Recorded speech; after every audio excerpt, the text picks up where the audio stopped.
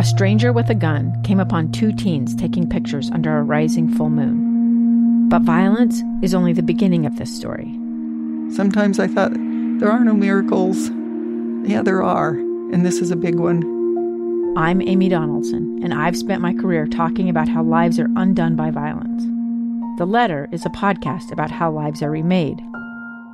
Follow The Letter at theletterpodcast.com or wherever you get your podcasts.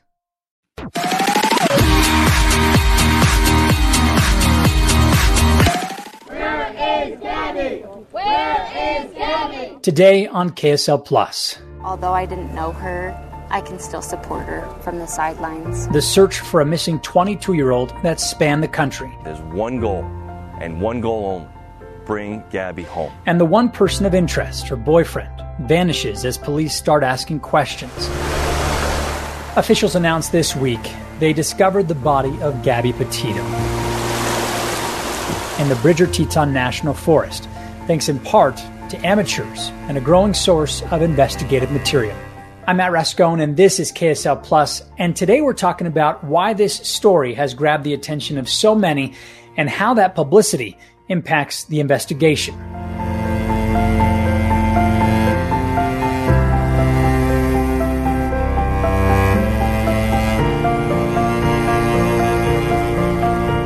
Well, before we dive in, let's get a clear timeline of what we know at the time we're recording this. Gabby Petito and Brian Laundrie left on a cross-country trip from New York over the summer, living in their van and visiting national parks. I was distracting him from driving, I'm sorry. They eventually made their way to Utah. You're not in any trouble, right? And on August 12th, Moab police report they got a call about the couple fighting. He was slapping her. Yes, and then we stopped. They ran up and down the sidewalk. He proceeded to hit her, hopped in the car, and they drove off. Gabby FaceTimed with her mom on August 24th. That's the last time we know of that anyone other than Brian saw her. On August 25th, Gabby publishes her last post on Instagram. And on the 27th, her mom says she received an odd text from her that she doesn't believe she wrote.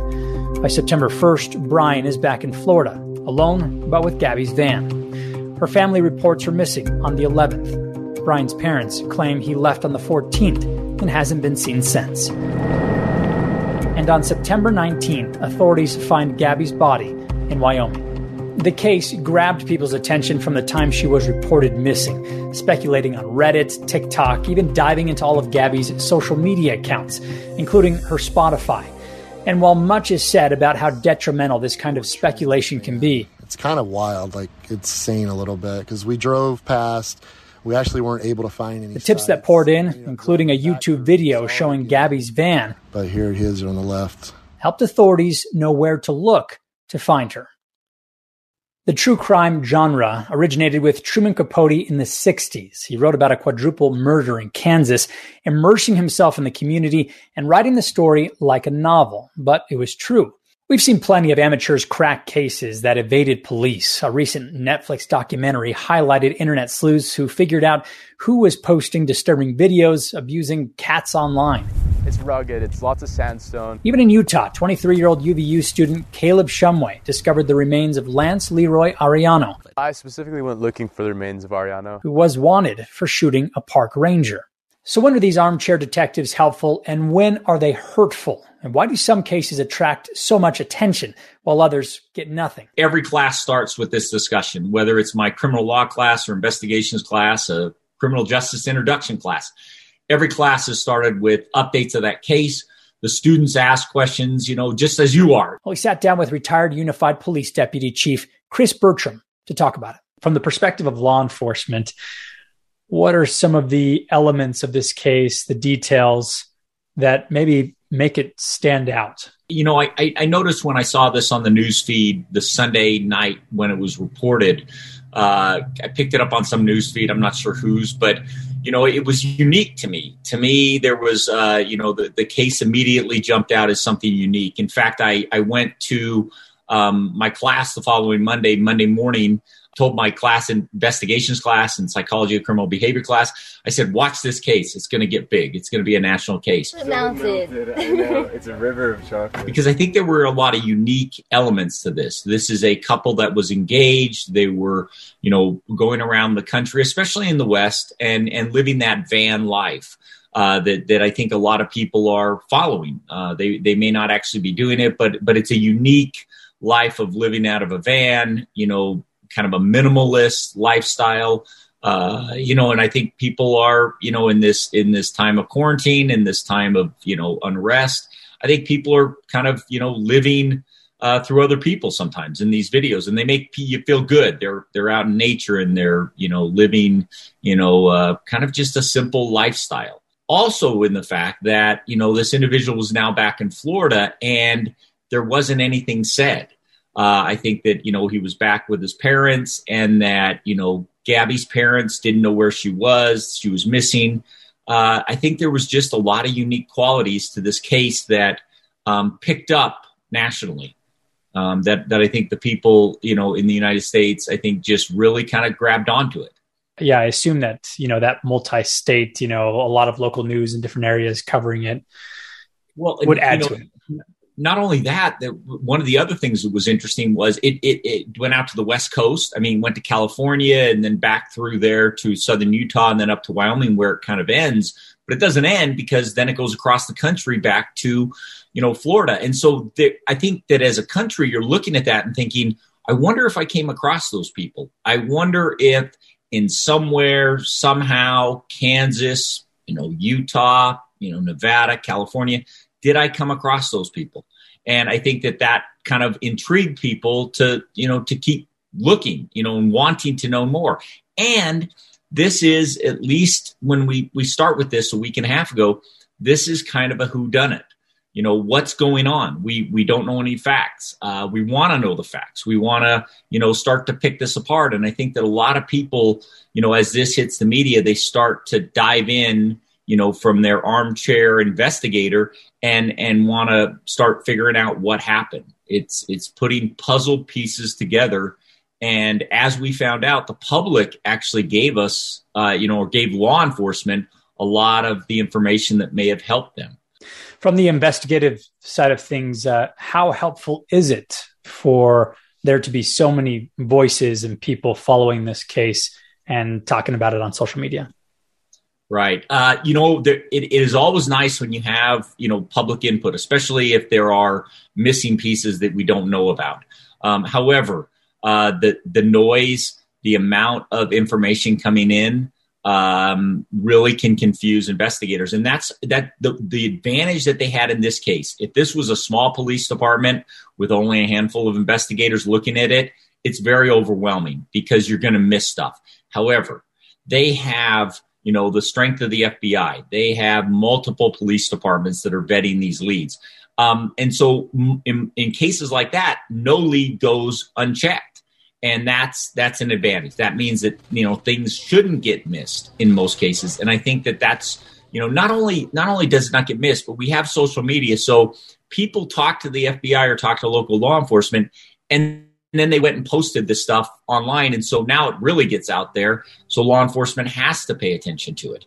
And, I think there were some good things, as I said, but there was probably things that were distracting or, weren't necessarily involved in the investigation. And you have to quickly investigate that and quickly dismiss it or follow up on it.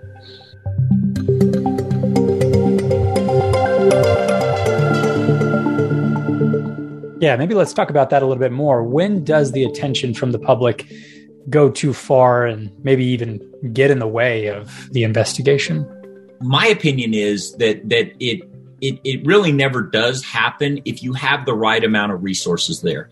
Where I see it becoming overwhelming is if this is a smaller police department that can't dedicate or doesn't have the resources to follow up, to accept the leads in, to quickly vet them and get them out to investigators appropriately. They haven't maybe asked for assistance of those bigger agencies or those agencies like the FBI or the Marshal's Office that can help you get out in the field as quickly as possible and follow up on those leads. That's where it becomes overwhelming. In a case like this, we have to expect that we're going to get a lot of help from the public. Whether that help is actually helpful, is to be determined by the investigators. Is it going to be overwhelming? Absolutely. And so I think that you have to have the resources in place. And if you don't have them in the particular department, you have to reach out to your law enforcement partners at the county, at the state, and especially at the federal level to help get the right amount of resources in there and make sure that all leads are vetted. Because, as my dad as an FBI agent said, he was back in the 70s when a bank robbery would occur in LA, and they went and knocked on 100 doors around the bank to see if somebody saw something. And most of the time, nobody saw anything. But 1 out of 100 times, there was a red car parked in front of my house with this description of a person. I remember it had out-of-state plates. And that's the lead that brings you to close the case. And I think that's very important, that you have to, as I say this often, you have to scorch the earth. You have to go after everything. Lastly, there has been some criticism with how much attention this has gotten. I mean, there's blame being put on the media. Some people saying, this is about race. Other people who go missing of a different race don't get this kind of attention. I think that there are cases of missing people all over the country that come up daily, and they don't get the same amount of media or public attention. I think with social media, there's more going out. But I also, I talk about this quite often in my criminal justice classes and in other forums, is that I think within the criminal justice system in the United States, we have the best in the world. As I teach kids that are immigrants from, countries in the Middle East and South America and some of these other places, we compare the criminal justice systems, and we definitely have the best in the world. It's not perfect, though. There are gaps. And I say regularly that I believe that 3 things will give you an advantage or a disadvantage in the criminal justice system in this order: education, money, and race.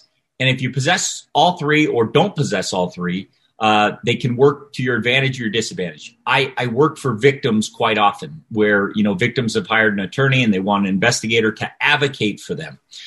Typically that I start with the education to understand that if you are well educated and you understand how the criminal justice system works, both as a victim or as a suspect, you have an advantage there because you know how it works. You know the buttons to push, the buttons not to push, and how to engage so that you can get the most out of the criminal justice system. And I say that as a victim or as a suspect. If you have money, you have the ability to hire the right people, whether it's attorneys or investigators or advocates or public relations people, you have that advantage. Now, if you don't, it puts you at a disadvantage. And as I end up with, as a minority, you are at a disadvantage. If you are a minority in this country and you are a victim of a crime, that is a disadvantage to you in the criminal justice system. If you are a suspect, that is a disadvantage. If you add all 3 or 2 of those together, it tiers you at an advantage or a disadvantage. And it's not that, when I look at criminal justice cases, I've seen this firsthand on both sides, in law enforcement, and now, especially in the last 6 years, working for victims, working for criminal defendants, working for people that are in the criminal justice system, and seeing which ones have it better, which ones have an advantage. And I see that firsthand a lot. And so, as I look at a case like this, I think that race, education, money may play into that. But I also believe, as I said early on, this case was unique. And I think it drew people's attention. And unfortunately, not all cases are unique. Not all cases are properly investigated by law enforcement and, where they drive an investigation. The police department drives an investigation. It's unfortunate when a person goes missing and law enforcement immediately takes the shortcut and says they're a runaway or that's an adult and they wanted to go missing. We've seen that in cases here in Utah quite often where, somebody is reported and they say they're just a runaway. And then later on, it's a case like Kiplin Davis out of, Spanish Fork. That's not the case. Or, where we had the University of Utah student in the first few days. Well, she's an adult. She can go missing. And later, as her friends are really, yelling at the top that this is unusual and we need to look for her. And then, things start to ramp up, a few days later or a week later or weeks later, months later in some cases. And that's just an advantage. I think it goes to the fact that some people can advocate better for people that are missing, and others, again, may not know those channels to get it to the media or to get it on social media or to get the attention because of, uniqueness that people will pay attention, including law enforcement. And that's sometimes frustrating, that sometimes you can't even get law enforcement to focus on it. And if law enforcement isn't focused that this is a serious situation or a serious missing person, at least initially, then the media is not necessarily interested. Social media, the public may not be as interested versus somebody, getting law enforcement, the FBI, other people's attention and saying that this person is missing. We really need to find him. I'll tell you, the discussion that's coming up with regards to race, I think is a good discussion at some point.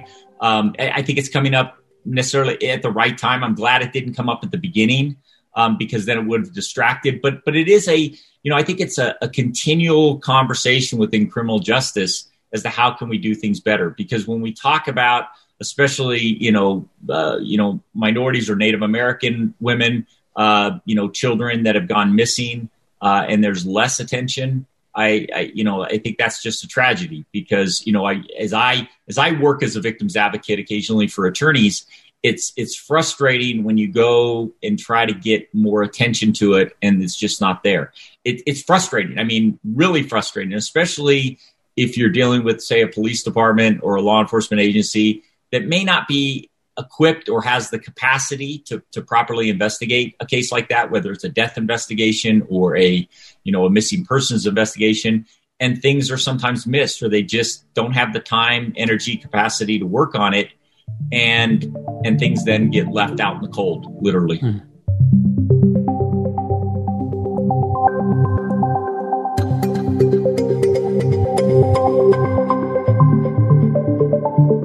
We've also seen journalists crack the case, most notably Michelle McNamara, who discovered who the Golden State Killer is.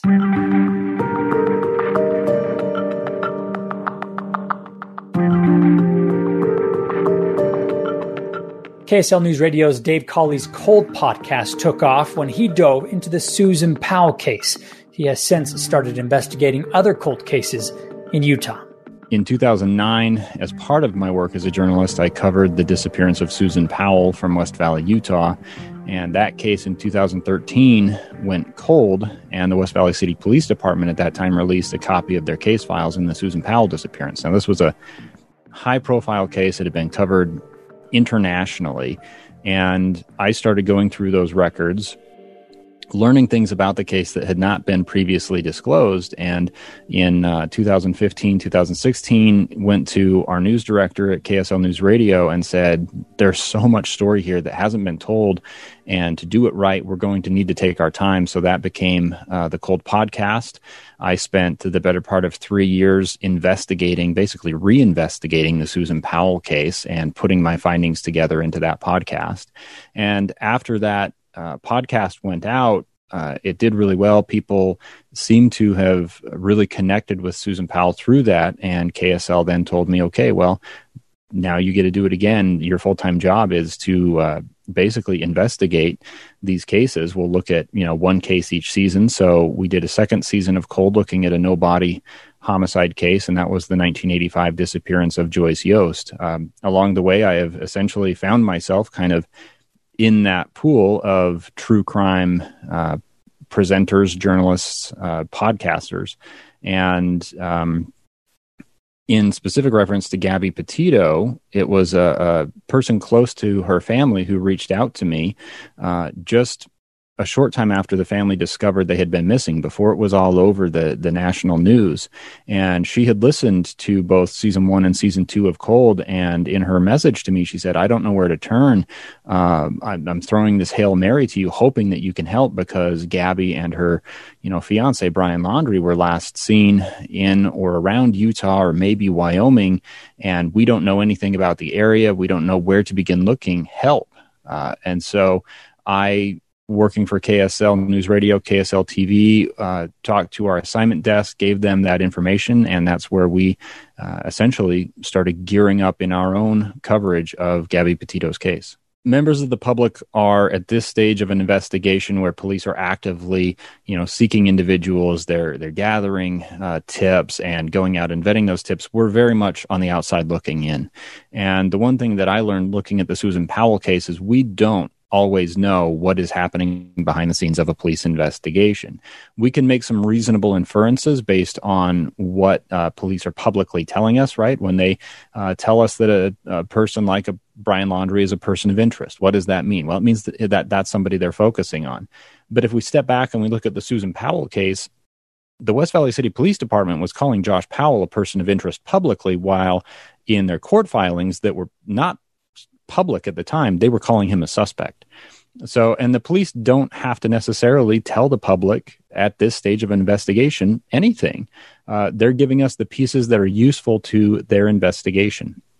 We won't know what's actually happening behind the scenes either until this case ends up in the criminal justice system or it reaches a point where it's advantageous for the police to release that information publicly.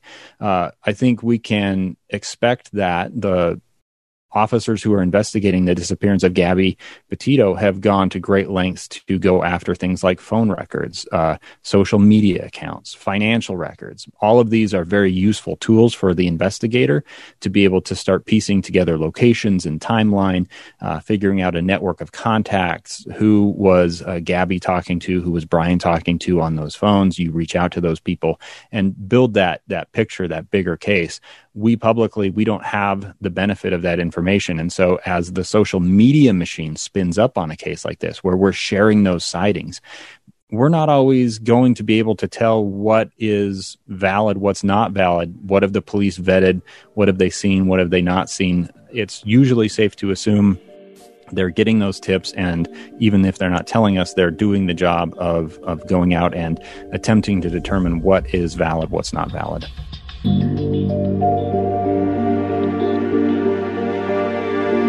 Kind of the rise of the internet sleuth is a pretty fascinating phenomenon. I definitely can't say that I'm not part of it, right? Because I am not a trained law enforcement investigator. I'm an investigative journalist, and so I approach an investigation maybe a little bit differently than a police officer would. I'm generally looking for stories, or, if you're just a general person in the public and you have an interest in a case, there is certainly nothing to stop you from trying to put those pieces together. And I think you see law enforcement agencies sometime, they reach the end of their road and they'll throw that out to the public and say, look, we need help. We need people with different perspectives or ideas to come forward. Cases can be solved that way. In my professional experience, I have been in the position of looking at some cold cases from the 80s. And I can tell you that the way we collectively as a community talked about missing persons or, potential homicide cases back in the 80s is very different than today. The tools are different. Certainly on the police side, forensics have advanced a lot, but on the public side, we have the opportunity to share information nationally or even internationally in the matter of an instant. And so a photo, a sighting of somebody can go like wildfire.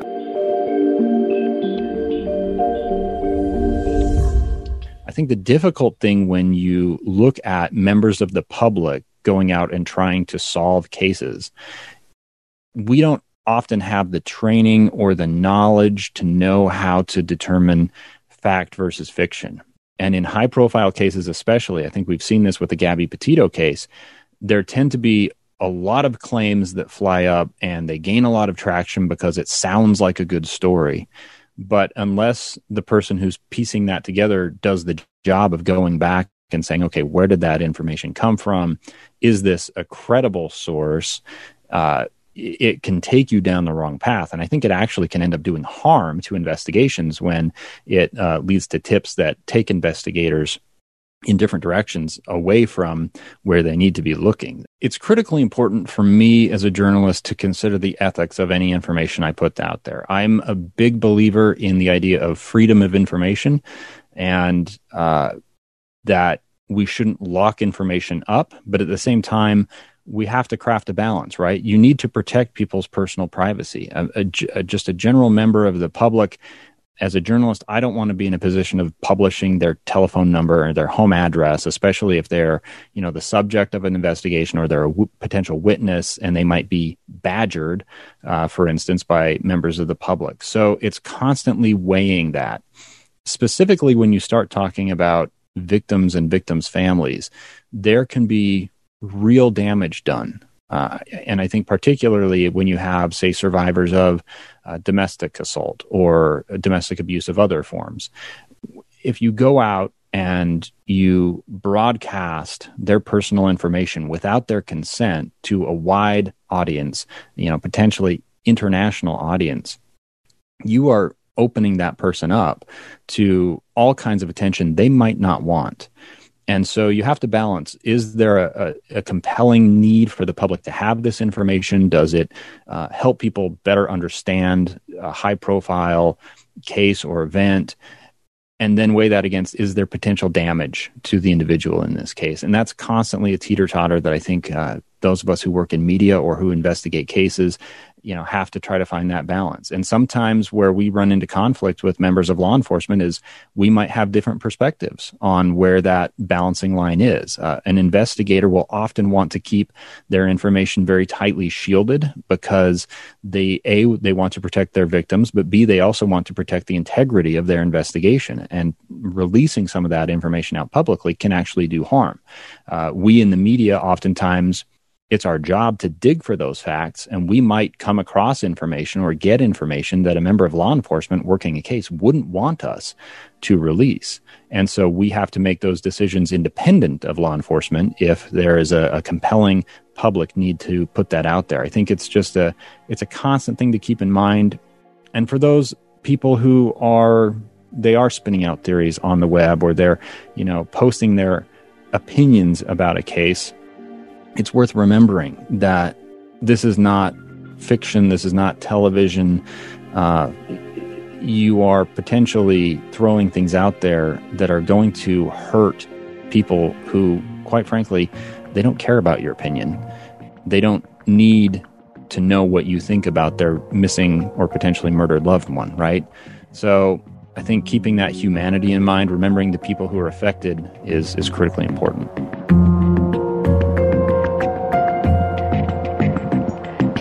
I've learned a lot from looking at the cases that I've covered and speaking to people who do have a lot more experience. The one thing that is constantly repeated to me is that, look, it's not important why a person who was being abused decided to stay in that abusive relationship. It's complicated.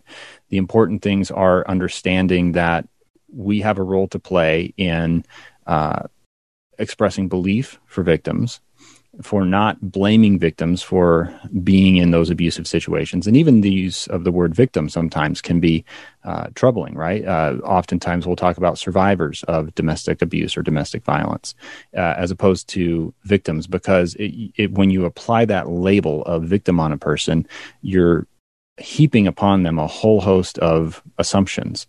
With the Gabby Petito and Brian Laundrie situation, we had this rare look into a moment in their relationship when they had this encounter with the police down in Moab, somebody who saw something concerning and called police saying, I think there might be a domestic violence situation here. And then watching the way these two individuals interacted with law enforcement. We can certainly try to learn from that, but it does no good to anybody to ask why a 22-year-old young woman who is living out of a vehicle with a man who may well have been, we don't know, but may well have been exerting abusive control over her life in that environment, why she couldn't leave. I think if you look at that on the circumstances that we know, where is she supposed to go, right? So don't be so quick to judge. Certainly look at the larger picture. And the most important question that keeps coming back for me when I look at these cases is not questioning why a person who was being abused stayed in a situation, but instead asking, why is the person who is committing that abuse feeling like they have carte blanche to do this? As I've looked at the Gabby Petito and Brian Laundrie's situation, I keep just coming back to some of these parallels with cases that we've seen in the past. For me particularly, that comes back to Josh and Susan Powell. And while it's very early to say what might have happened to precipitate Gabby Petito's likely death, I think we can hear some of those echoes in this story. And, publicly, I think it's healthy for us to reflect about why did this story grab so many of us so quickly? And have we done, as journalists and as members of the public, a good enough job in not only clamoring for all of those, leads and details, but also stopping to reflect upon what is the larger situation here? Are we seeing another case of domestic abuse that ended in death that could have been prevented? If so, where were those inflection points? And I think that's where I would like to take the reporting of this case going forward.